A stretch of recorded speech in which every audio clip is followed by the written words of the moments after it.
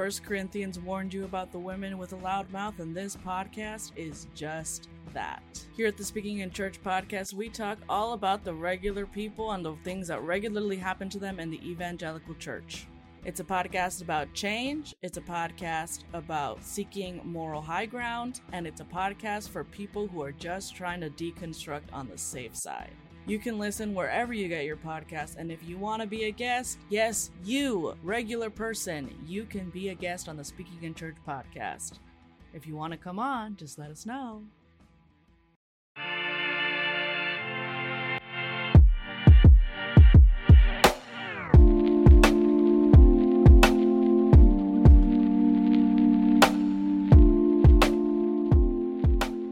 Hi, friends, and welcome to another episode of Recovery. I'm one of your co-hosts, Sarah Heath, and my other co-host is Justin Gentry. We'll introduce ourselves a little bit later, but I get the awesome job of getting to introduce our guest this week, which is Cortland Coffey. And if you don't know Cortland's work, he is one of the co-hosts of Thereafter with Megan Crozier, who we had on a couple of weeks ago. Normally, we ask our guests, hey, how is it that you want to be introduced? And Cortland said, I really have no preference. I really don't mind how I am perceived. And I think that actually has a little bit to do with the story that Cortland will share with us. I will give you a little bit of a trauma activation potentially for some of you that might have grown up in some coercive control situations. We don't get into too many of the details, but this is a story about what does it mean and how do you get out of being in what some would consider a cult. And so with no further ado, I think this is a great conversation and one that really talks about how do we reconcile our past with our present and indeed our future. So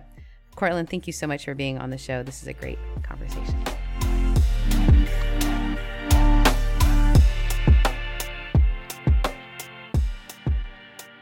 Hi, friends, and welcome to another episode of Recovery. I'm one of your hosts, Sarah, and my co-host is... Justin. Justin Gentry. I'm here. Good to have you here, buddy. I'm awake. I promise. You're here. We are a podcast, if you aren't aware. I'm sure you are aware because you hit play, but we're a podcast that helps folks think through transition, whether you're leaving ministry, whether you're leaving being a big-time volunteer, whether you're transitioning, how it is that you see your life and work within or outside of the church community. We are really glad that you joined us this week. We have our friend Cortland this week, who has an incredible story. Yeah, that's overselling it already. You've already oversold it. Incredible story. It is. It's a good story. So usually we start kind of like asking, how long were you in? And it sounds like prison. For you, it's probably closer to the truth than for others. And we were going to get into that. So yeah, how long were you in ministry, and what were you in for? Share a little bit about yourself. What were you in for?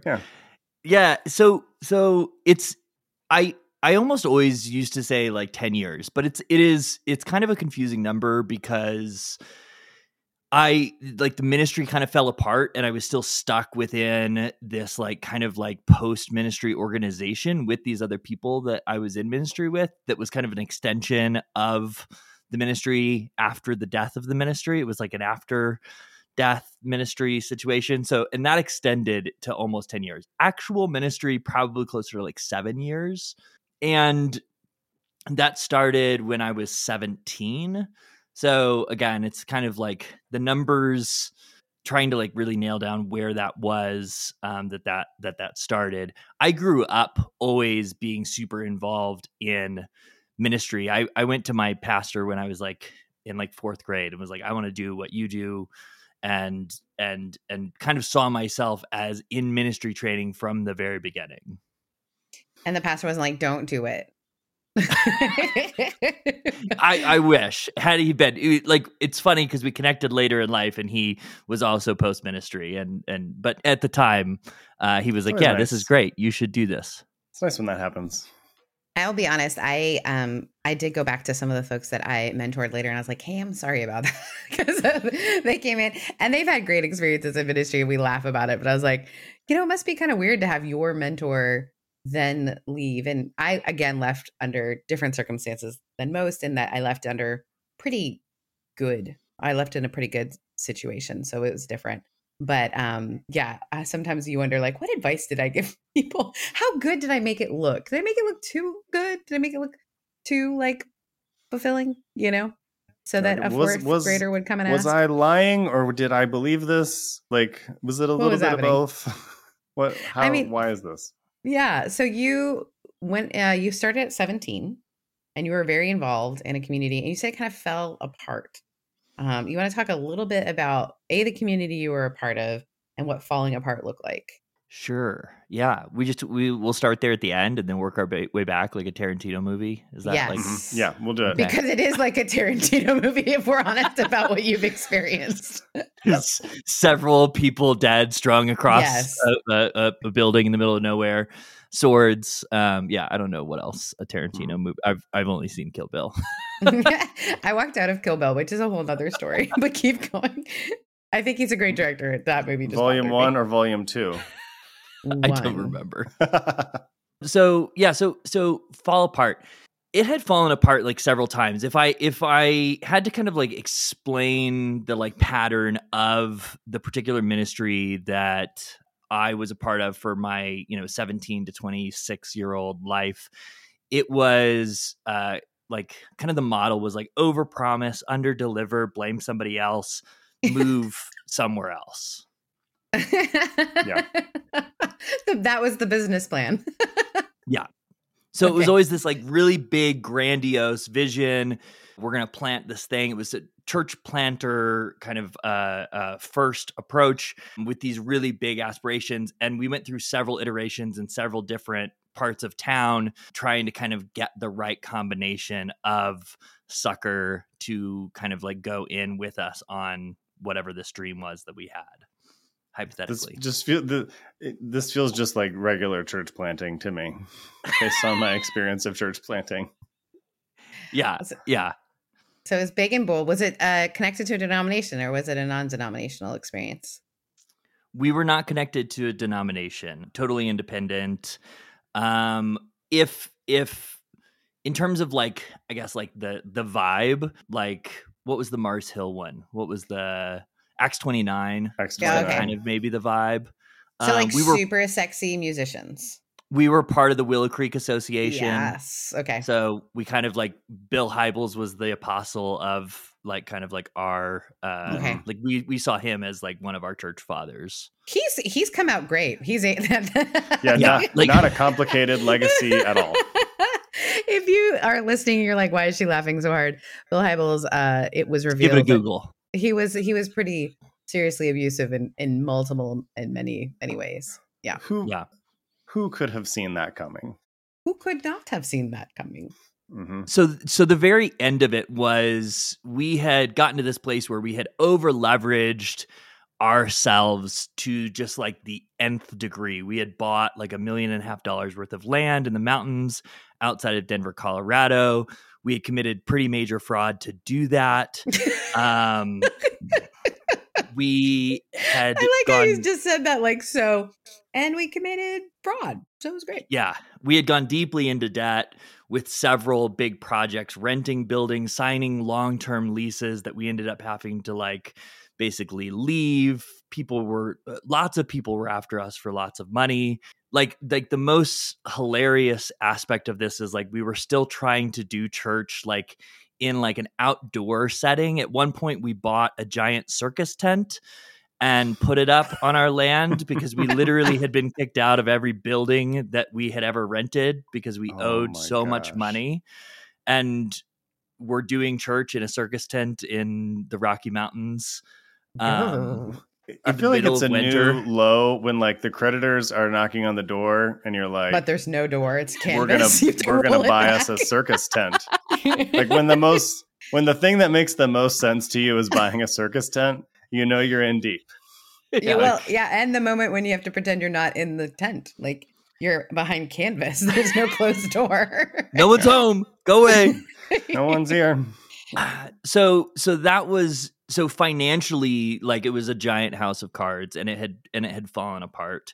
And then staff wise, there was a ton of just like infidelity, sexual abuse, various other like deeply disturbing things that were happening abuse wise among staff and connected people to staff. So that kind of resulted at the very end. We had gotten kicked off the land big chunk of us were living in. The compound. Wait, you were living not in the circus tent, obviously. We were not living in the circus tent, but on that land. Maybe I should have said obviously. I was going to say, hold that obviously, Sarah. We have not reached I've been watching too many podcasts on cults lately, guys, because all I can think about is like, wait, you were all living together? Yeah. Yeah. So there was a big chunk of us that were living at this compound. There was a big chunk of us that were living at another compound that we had leased that was like kind of on the other side of town. And we basically got evicted from both of those properties at the same time. So we got evicted from both those properties. We had another piece of property that we had kind of leased, and that had like, it was a friend of somebody who was an elder in our church, and they were basically giving us a deal and not like enforcing that we pay rent. And so pretty much everyone who was involved in the staff of that church at that point, minus the people who had left because of various different infidelities and abuse allegations and et cetera, all moved into this what was formerly a dog daycare. And so I think this is the end of the story. So see, I knew some of this story before, but it's like, it's just new flavors. Like this is. So hold on. Yeah. So like we've got two places that we're living, and then there's a third that becomes available, but it's an old doggy daycare. I've seen this horror film. It's not good. And there's also a circus tent. And this is not like you've been doing this since you were 17. Yeah. So you got connected to this church. This has kind of been happening over and over.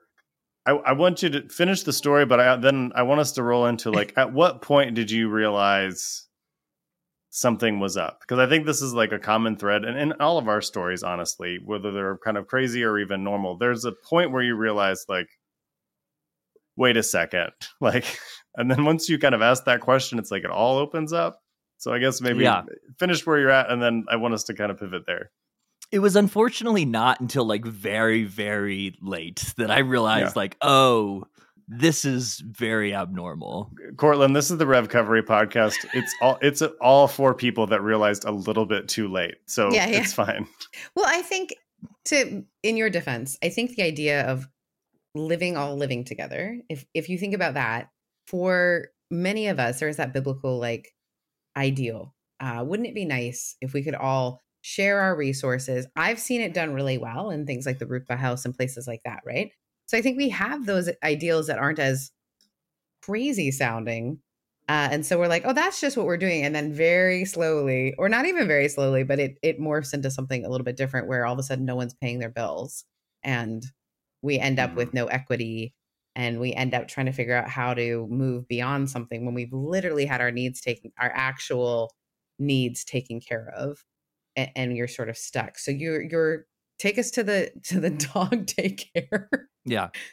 So like we had continued to sell this con. We still had some people, the leader, and I want to try to not make it too much about him, because the leader, senior pastor, the main guy, my mentor, he could be very easily the villain in this story, and we could do a whole, Netflix type of thing. But I'm not quite comfortable making that all about him. And so, but he was still like selling this idea like, oh, we're going to come back. Now we're going to do this, new thing, because that whole thing blew up, and now we're going to do this new thing. So we got someone to give us a bunch of money to help build out little living areas in this old warehouse. And it was my family and another family and kind of like two partial families that were all living in this place, but there was no kitchen.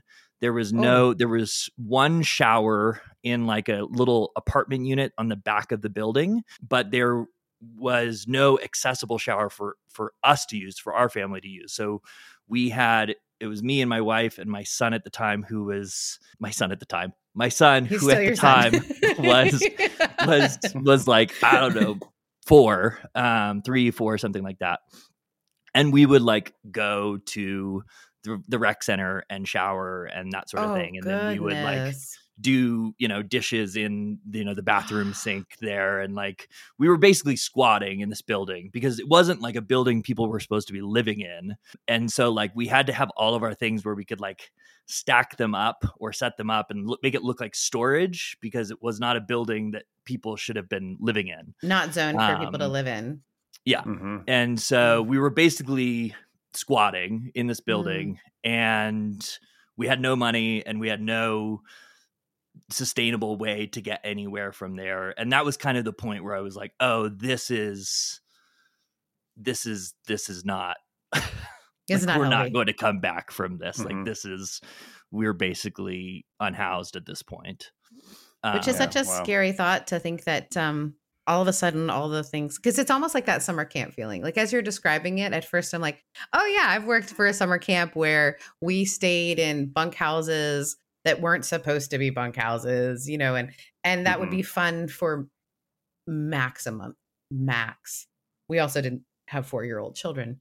But I think there is that, how would I put it? Almost like that sense that we're willing to let go of some of the like niceties, because like, oh, I don't need these luxuries. A luxury, by the way, of a bath with a 4-year-old. Anyone who has children knows that that's like, that's an important time, right? The putting your child to bed and all that sort of stuff. And so what did that feel like? And then how did you get out of it? Like, Cortland, that's all you've known. Yeah. And that's the thing is like, so I got involved in this early on at 17. And at that point in time, it was very cool, right? Like at that point in time, this group was living in this old house in downtown Denver. It was like an old Victorian house. It had like 6 bedrooms, only 1 shower again. This but is it a had theme. like, it had lots of bedrooms, and it was, and there was a lot of us. There was like 30 some of us at that point. Whoa. So there was like at least 4 young couples. There was a family with 1 toddler, and then a family with 3 young kids, and then several single guys and a couple single girls, all living in this house. Which I don't know the time frame, but like, like Shane Claiborne's writing about all this, and this was 2007. So this was like right when all that's happening. Yeah. So it's like, oh yeah, we're doing that thing, this is the thing we're doing. And maybe at that time it was like that, but it sounds like it went south or very quickly. Yeah. That's what I mean. I mean, there are intentional communities that have a different vibe, that have a good centered, community centered focus, but we're not. And it sounded like that. Like, as I'm hearing you talk about it, it's 2007. I would sign up for that. I would have signed up for that in a second without realizing it. Yeah. And so like at 17, I was coming out of an environment. So I had grown up in a super fundamentalist kind of Southern Baptist culture, and had kind of like shaken off of that variety of, I was like, that's not for me. I kind of went through like a deconstruction of sorts in like 2004, 2005, reading, like Shane Claiborne and Tony Campolo and, like these guys who were like, oh, the church is this more radical thing, and seeing, the new monastic movement and Mission Year. And, I was following people like Matthew Paul Turner at the time, had written Coffee House Gospel, and Relevant Magazine had Relevant Publishing was out at that time. And it was this kind of like new radical. It was such a cool time to be a Christian.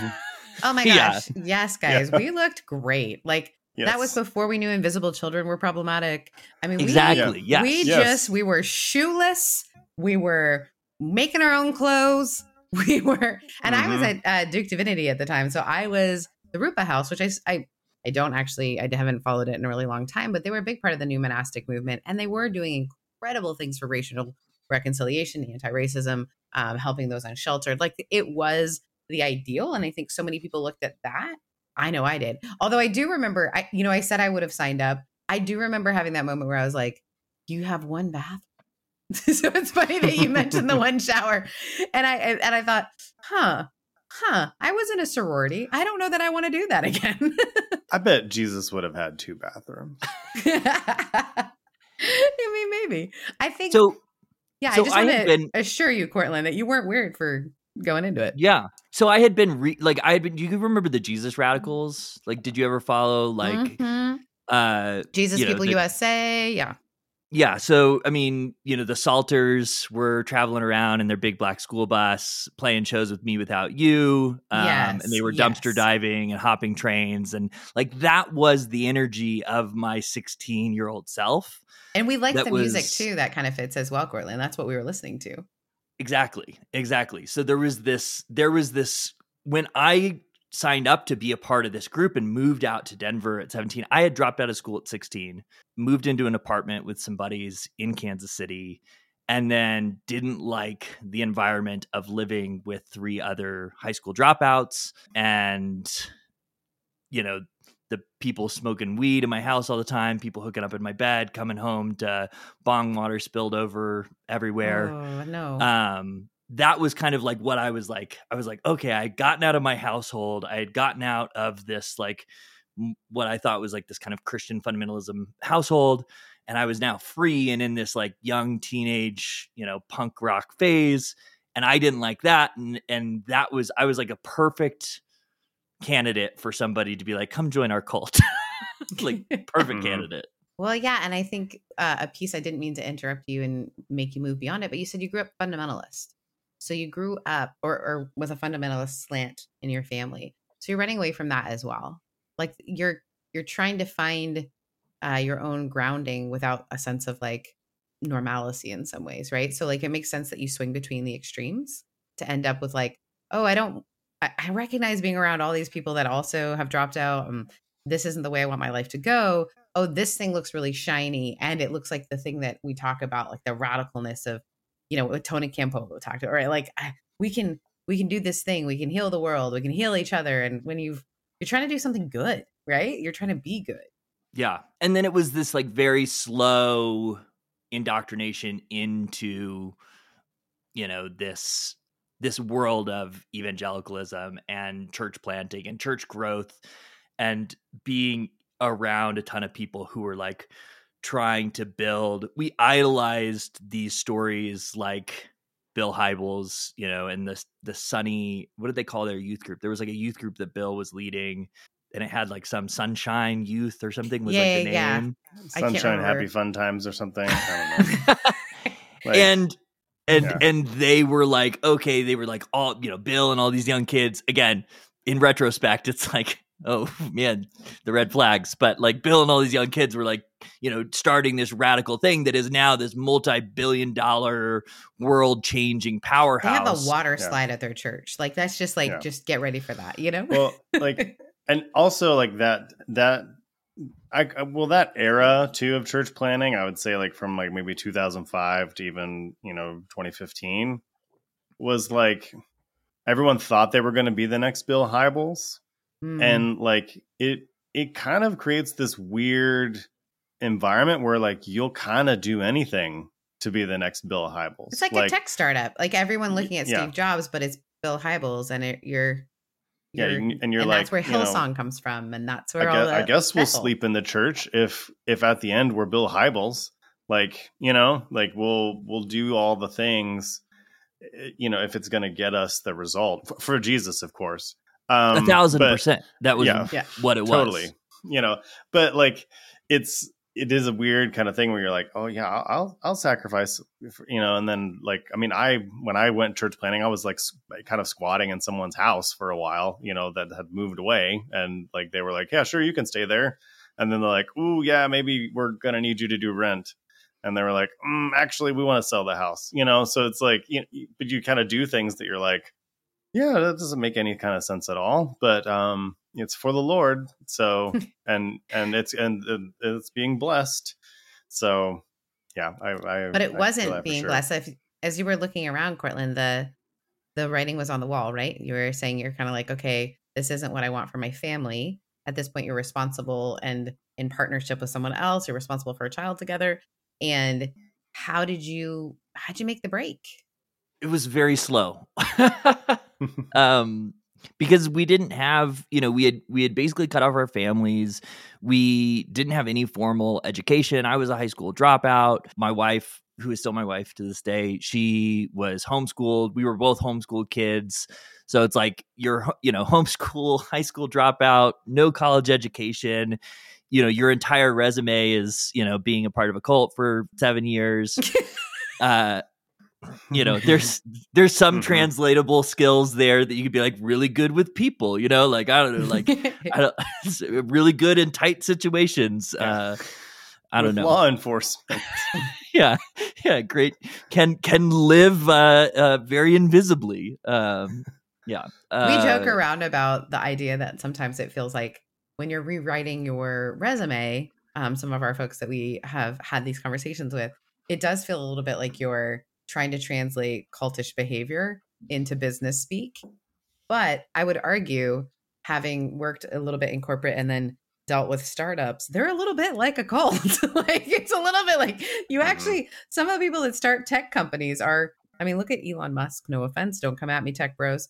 But there is that like very cultish, like there's a very central leader. They make big promises under, the big promises, and then under what did you say? Oh my gosh, why can I not speak English?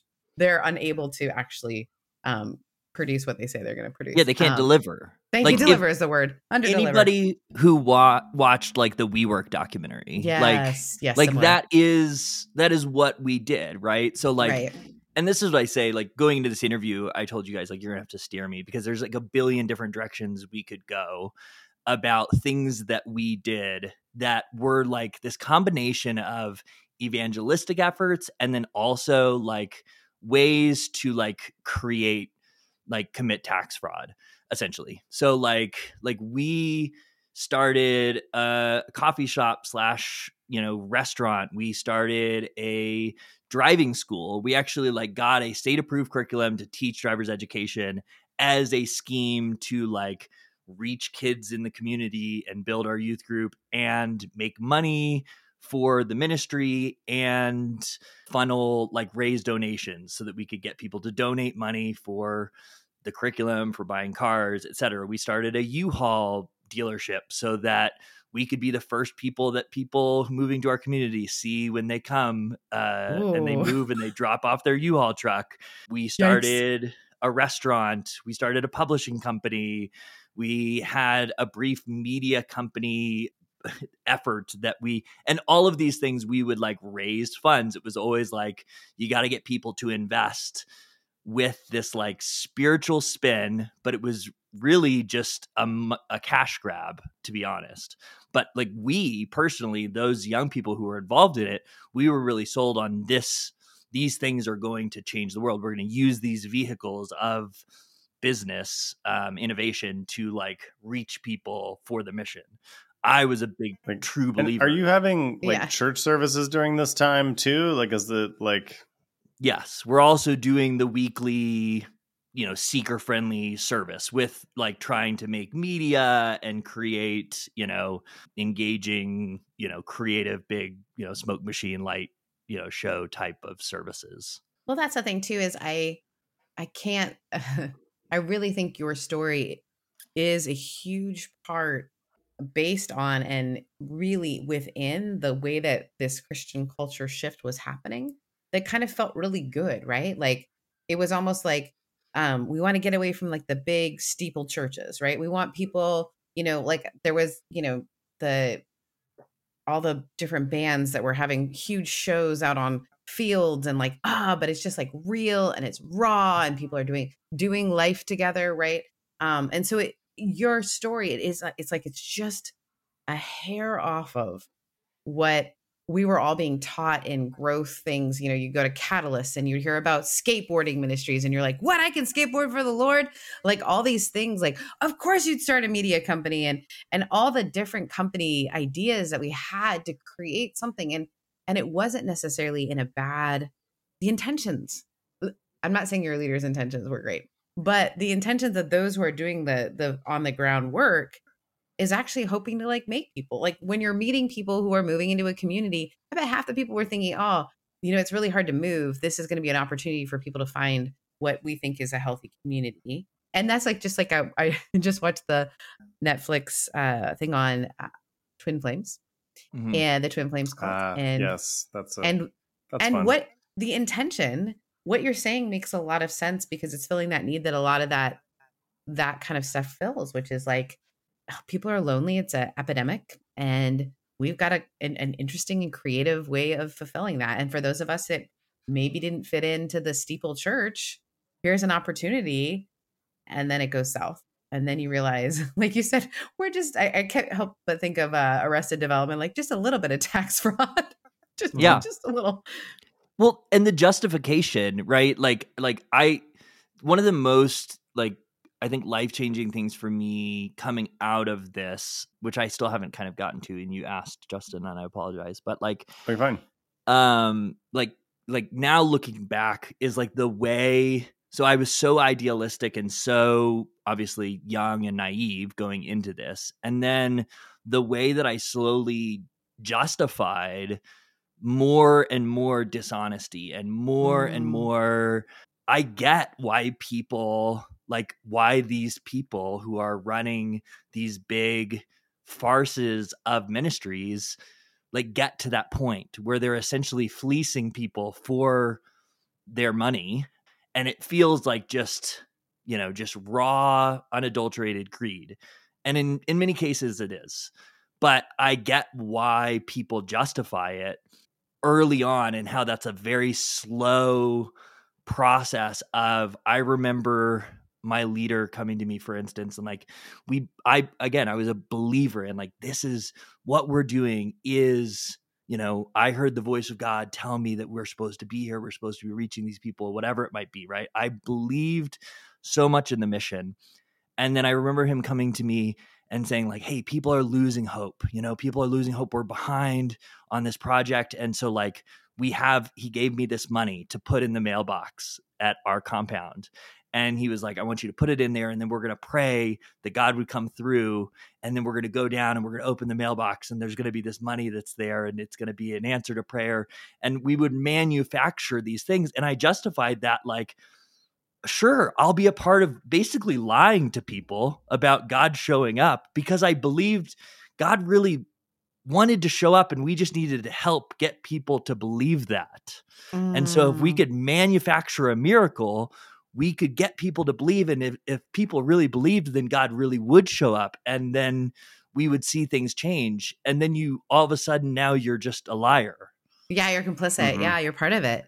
But you have to believe that like, that's justified. Like, I'm justifying it because there's a greater good that's going to come from it.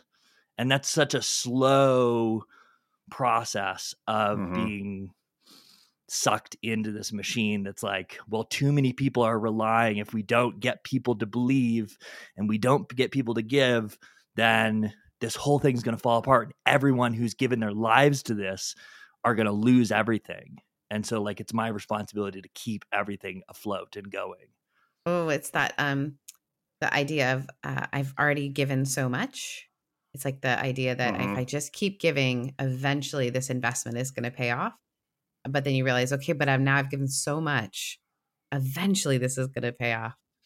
Well, we are going to take a brief break, and then we are going to come back, because obviously there's a lot to unpack here, Cortland. I laugh because it makes me nervous, but if there is a lot to unpack. Me too. All right, we'll take a brief break and we'll be back soon. 1 Corinthians warned you about the women with a loud mouth, and this podcast is just that. Here at the Speaking in Church podcast, we talk all about the regular people and the things that regularly happen to them in the evangelical church. It's a podcast about change, it's a podcast about seeking moral high ground, and it's a podcast for people who are just trying to deconstruct on the safe side. You can listen wherever you get your podcast, and if you want to be a guest, yes, you, regular person, you can be a guest on the Speaking in Church podcast. If you want to come on, just let us know. Thanks, everybody, for enjoying that little break.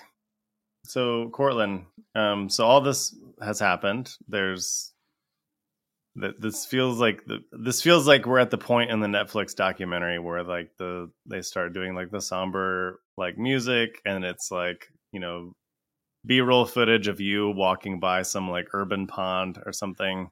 Yeah, that didn't happen when we only had one shower. I would have thought the music started then. No.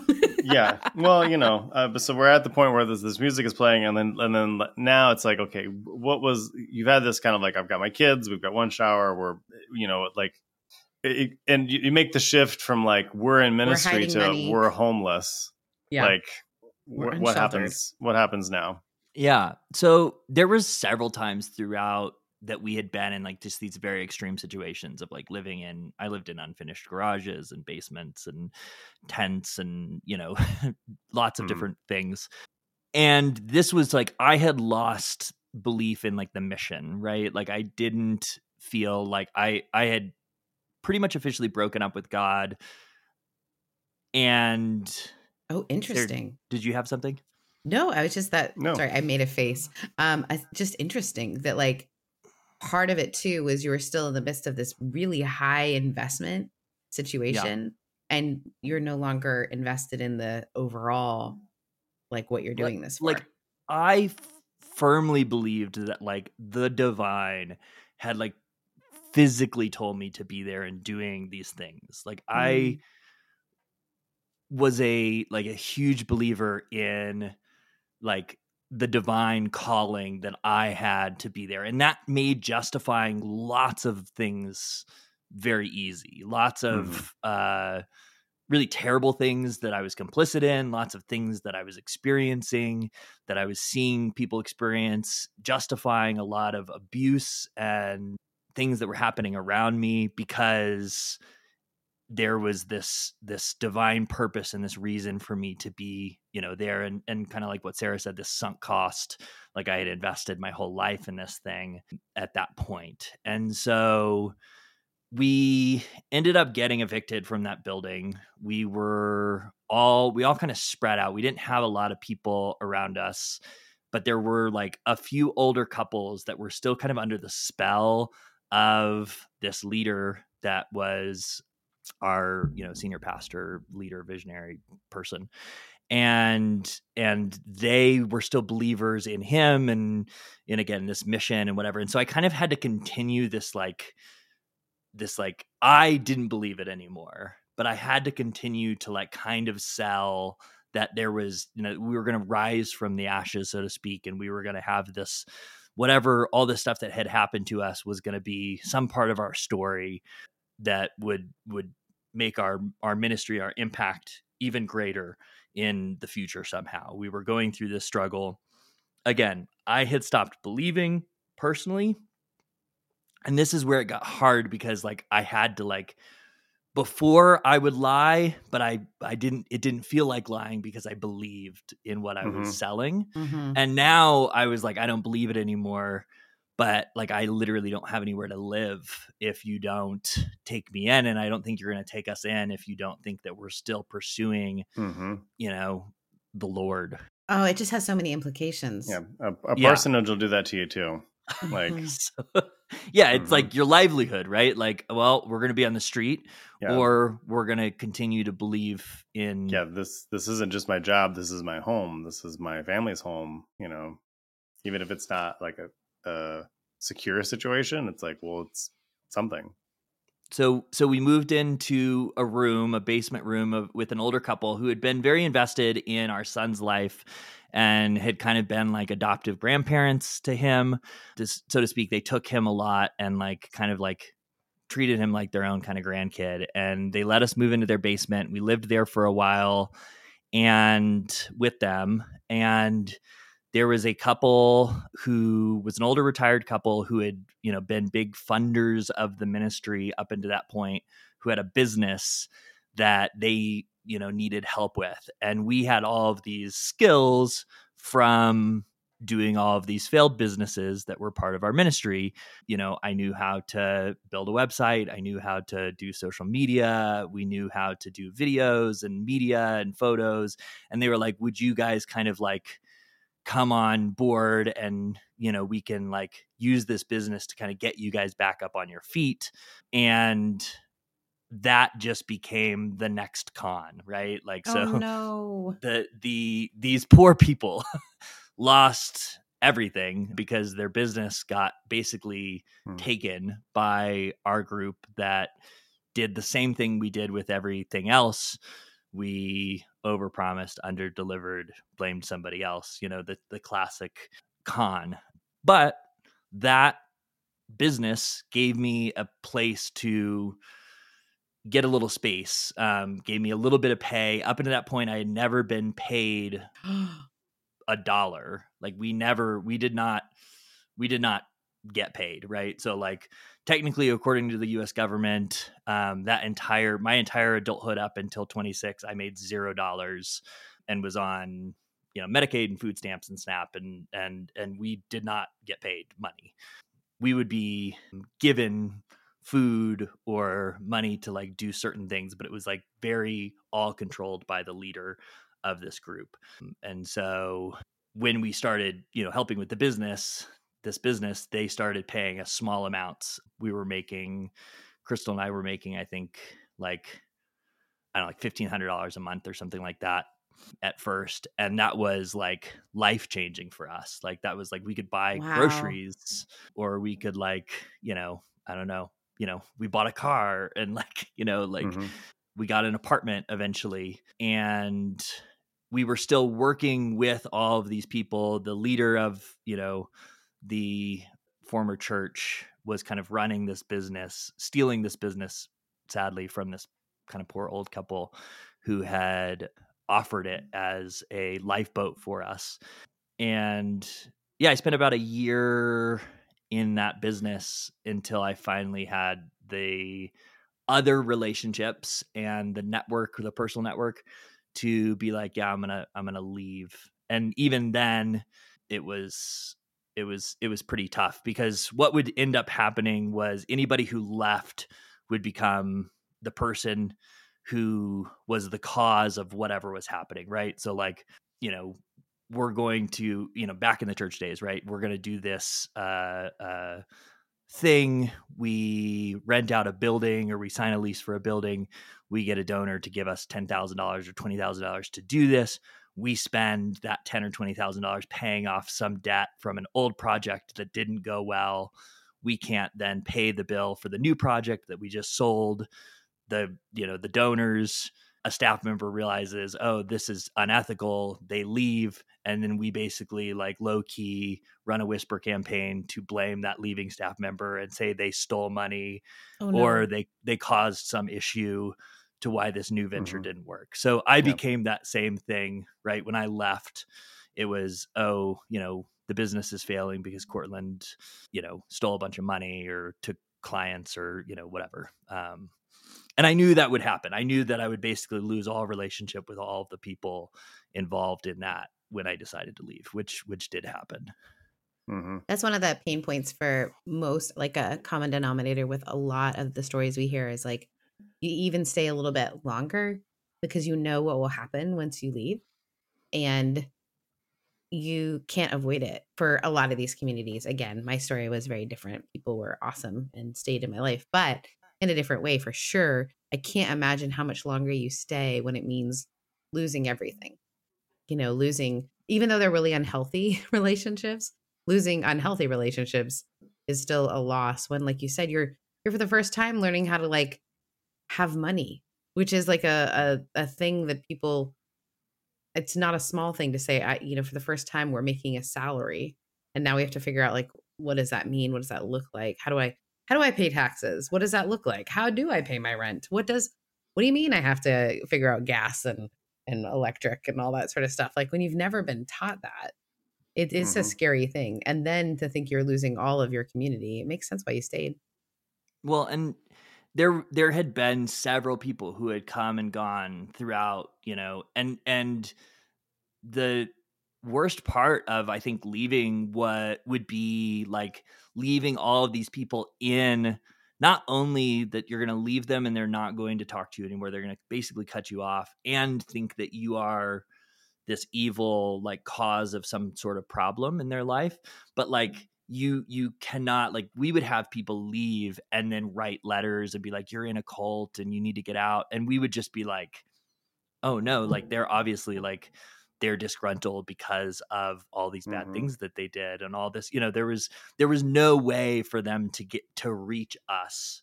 Like, you just had to save yourself, and each person along the way who ended up leaving. Now I've reconnected with several of those people since, and it's been interesting because like the organization is no longer around. And that was going to be my next question. It's like, is it around? Did you watch it blow up after you left? Did anyone face any sort of, No. I need closure. I hate that at the end of Twin Flames are like, oh, and they're still around. And you're like, wait, what? Sorry, that was a spoiler. Yeah. You're like, they're if you still Google going. It, you'll see they're still going. Still tied up. Which is great because I need to find my twin flame. No, I'm just kidding. So the business that we were in ended up, I believe the guy, the leader, I believe he raised somewhere close to like $1 million or $1.5 million in investment, which was like totally fraudulently raised. Ended up selling that to an investment company who like got totally fleeced. Those investors I've stayed somewhat in touch with. They ended up selling the business after that for like a loss. And then that guy ended up going, and I don't want to talk about wherever he's no longer a person that's involved in anything that I think is a threat to anybody, and nobody who I knew at the time is involved with him. But a ton of people still got hurt after I left. There was still a bunch of things that happened that hurt a lot of people after leaving. But I think that's pretty much cycled down at this point. What would you say to folks who are listening to this story and going, wow, I can resonate. I might not be like, oh, I didn't commit tax fraud, but I know what it's like to be in a high control situation, or they have a family member in a high control situation. Because you said something there that was really quite meaty, and we ran by it pretty quick, which was like, no one from the outside could reach us. And we had to, and once we left, we couldn't reach those that were still in. And I think that's one of the most disheartening things you hear is like, you become so separated from other people.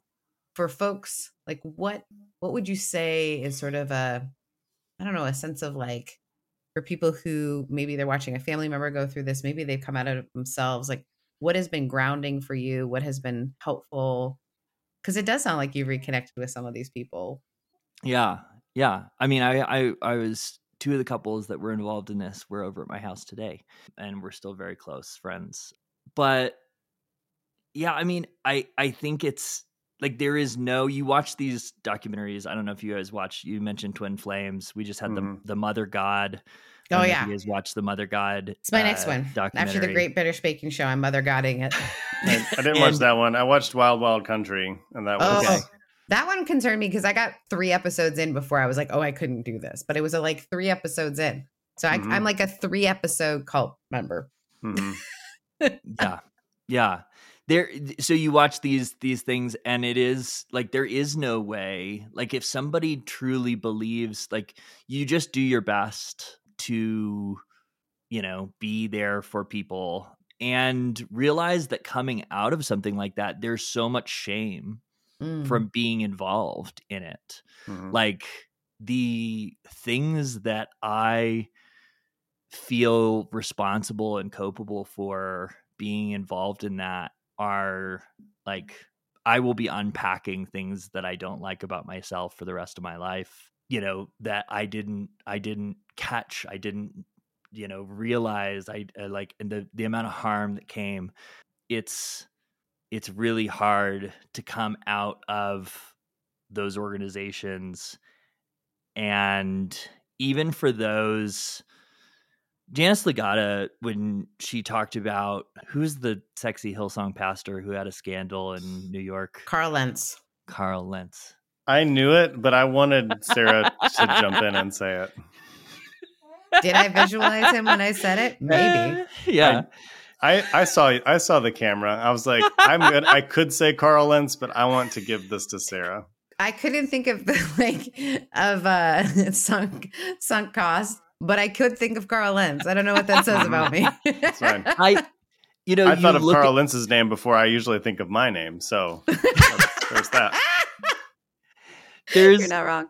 There is obviously, like, this is not meant to like absolve him of responsibility in the harm that he caused, but this is to say, like, he was he is a victim of this system Absolutely. that sucks people in to these machines like Hillsong and like Willow Creek and like Mars Hill and like, you know, like all of these giant institutions, Acts 29, and you know, and you get sucked into this machine and it is miserable. Like, it is miserable to be in that machine, and there is so much shame to come out of that, right? And you feel like, well, what do I do? How do people, I mean, we saw what happened with, and again, not to make these people victims, but what happened with Josh Harris, and like, you know, the backlash that he caught for good reason when he was like slinging his, you know, deconstruction course or whatever. But also like this man is most likely like really feeling a lot of guilt and shame around, and was basically groomed into this role as a very, very young person to be the spokesperson for this purity culture message. I mean, he did not realize what he was doing at 19, 20 years old when he was being groomed to be this voice for purity. And I look back at my story and I feel like there's so much shame. And I like, that's really hard for people coming out of especially abusive, high control environments. Well, and that's kind of how it works as well, because then you've become involved in it. So you're complicit. And then it makes it one of the things I was very fascinated with the twin flame stuff was making people coaches. And maybe I'm a little bit sensitive to that. We talked about that last week, but as someone who does do that sort of consulting and coaching work, and you realize that these people have so much guilt and shame for how they started slinging that themselves. And then there's like, I stopped believing in it, but I needed for my financial, like you were sharing. And then that shame of that, and knowing that when they knew they were starting to harm people, and so then they back away, and there's all that guilt, the people you leave behind. And I think your story, in a weird way, not in a weird way, I shouldn't have said in a weird way, your story actually is one that is inspiring for people who have come out of it, because I see the ways that you have sought to be honest about what you went through, what you were a part of, and give yourself and those involved some grace, because there is nothing that isn't true about being groomed into something and participating in something. And I talk about this a little bit. I think sometimes men are, this is not to make excuses for the Carl Lentzes and the Joshua Harrises, but I will say that we created them and told them that they didn't matter if they weren't an expert. Like, you don't matter at all if you're not in the front saying the things that you need to say. And so then we're both building you up, but then creating like a very shaky ground. But at any moment you could lose it all, because you need to be like up here doing the thing. And I think that's the high control that you experience, where if you weren't participating in the thing and involved in the thing, everything would be gone. It was so shaky. And then how do you build a healthy sense of self out of that? And then how do you not have shame follow you around, or fear of like, I'm going to get involved in this thing again? You know, I think it's fascinating to me that obviously this twin flames thing really hit me, but that some of the family members of people who are out, the people who are out won't talk about it, but their family members did. And they allowed their family members to. They were just like, I can't address it even.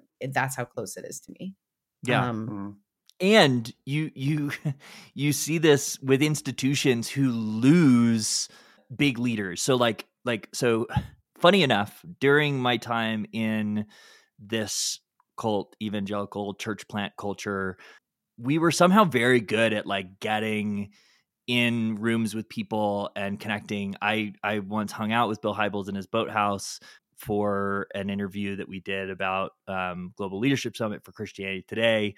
I became pretty good friends with Ted Haggard during this time. And this was post-scandal Ted Haggard.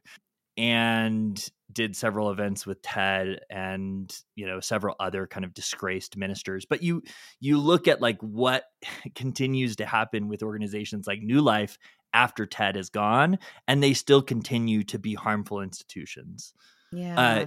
So it's not like this, like, that's why I kind of like don't like to focus on this one particular guy who obviously was like the leader of my particular high control environment. And we could just say, oh, it's just him.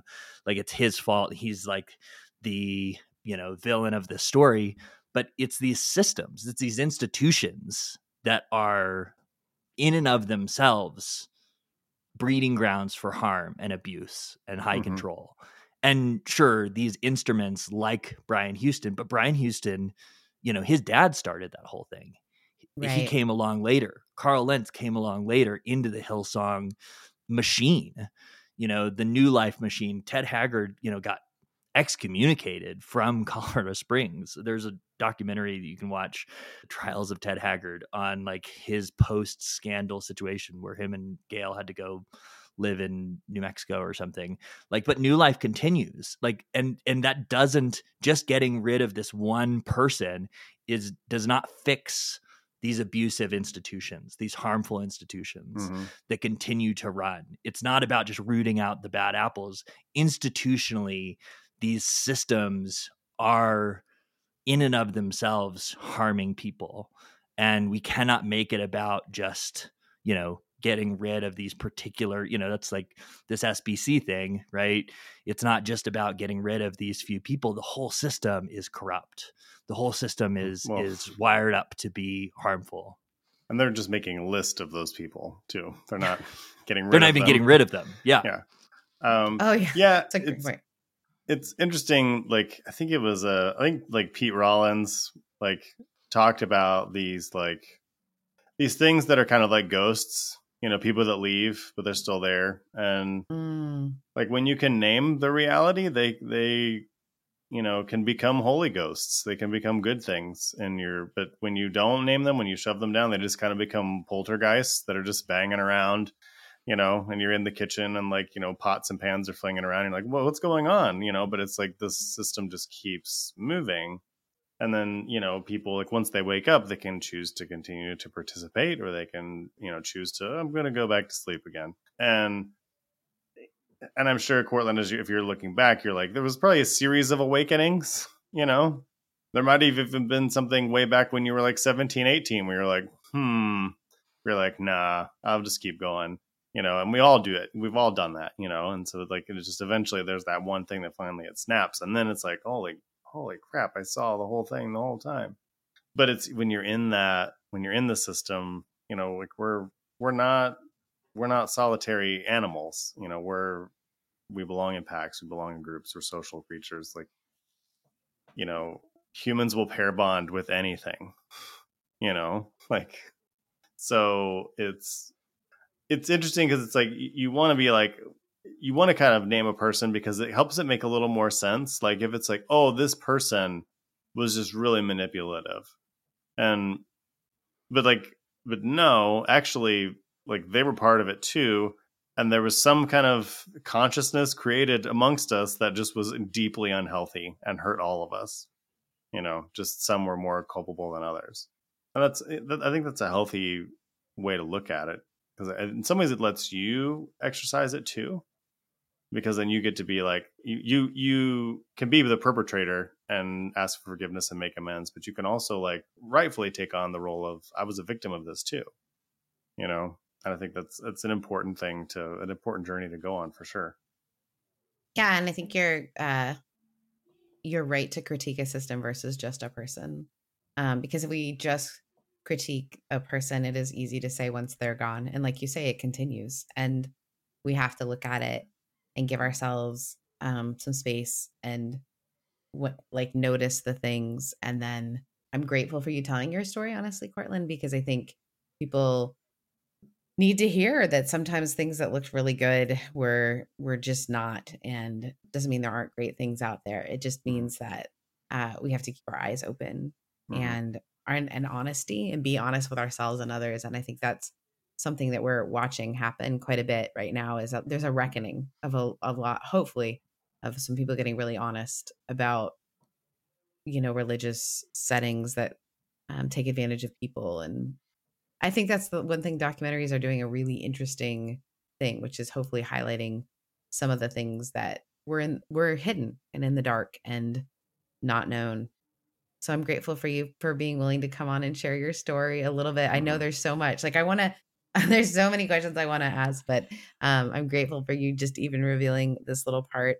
Is there anything you want to share as sort of like a last, like, hey, whatever to our listeners? And then we'll ask where folks can find you, because you have a very interesting podcast that people can listen to and hear more, I'm sure. Yeah. And I don't talk about my story on the podcast or virtually anywhere. And it is hard to talk about because I do feel like there's so much left out. And there's also still like so many people who were impacted that I still like haven't been able to, like, I don't know where they're at, we took hundreds of thousands, millions of dollars probably from people, and on top of just like the other harm and abuse and stuff, just the financial abuse that ended up happening.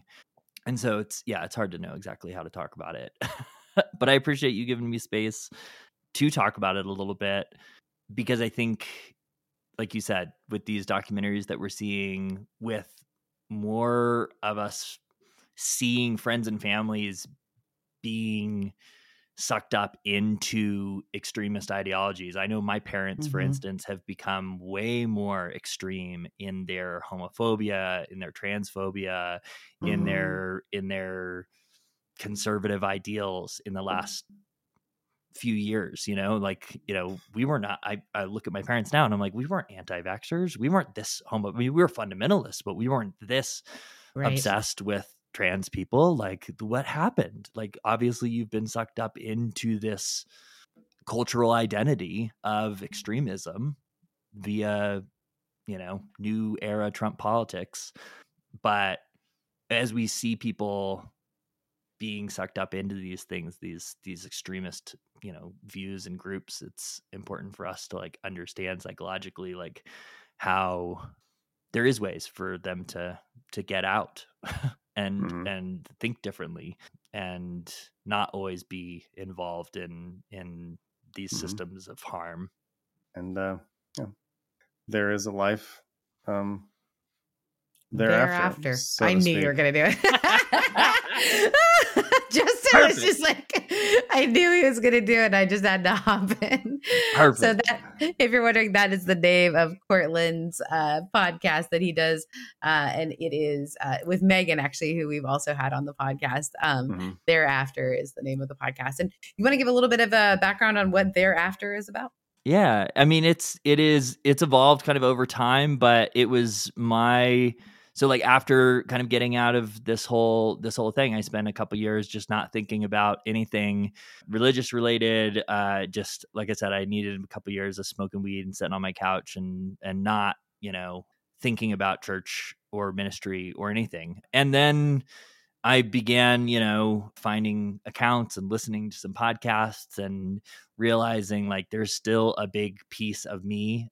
I identify as an atheist, but I'm one of the weirdest atheists you'll ever meet, because I still love theology and Christianity and religion in general, faith communities. I think you're more Christian than I am. Yeah. Easily. Yeah. I think that is not probably untrue. And so yeah, the podcast was a way for me to start, kind of like having conversations with people in these spaces of post evangelicalism, post fundamentalism, that were still doing interesting things or, saying stuff that I thought was important, whether it was about coming out of it or whether it was about a new type of, or a different type of theology. So we interviewed, people like Damon Garcia, who, talk about liberation theology, or Mason Menenga, who, talks about theology, but we also interview people who are not people of faith, or who have left other different, faith traditions as well. So it's a pretty wide group of people that we talk to on the show. And I, like you said, I do it with Megan Crozier. I consider it really her podcast and I co-host it. She does a lot of the legwork these days. Well, thank you so much for joining us, Cortland, and thank you so much for sharing a bit of your story. And friends, thank you so much for listening. So we will catch you next week.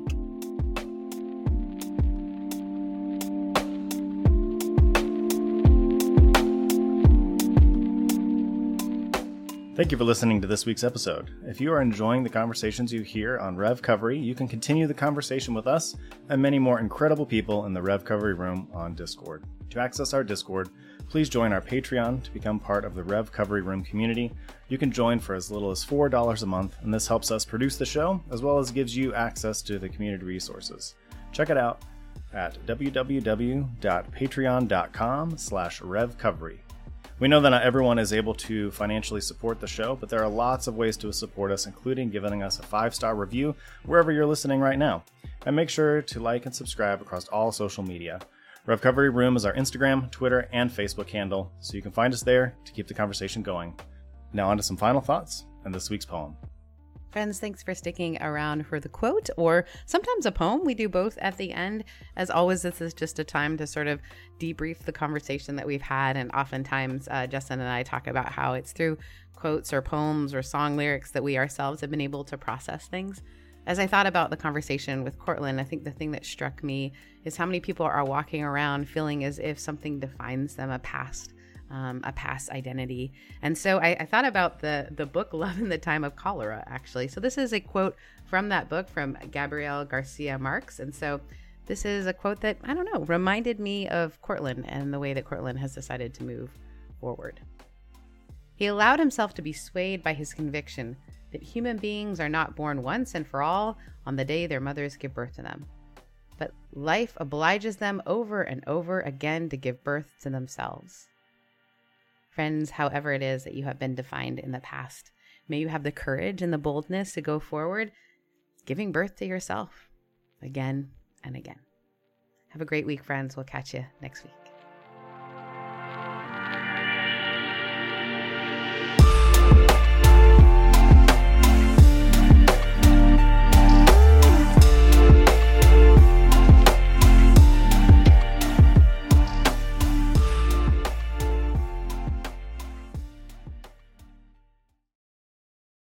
First Corinthians warned you about the women with a loud mouth, and this podcast is just that.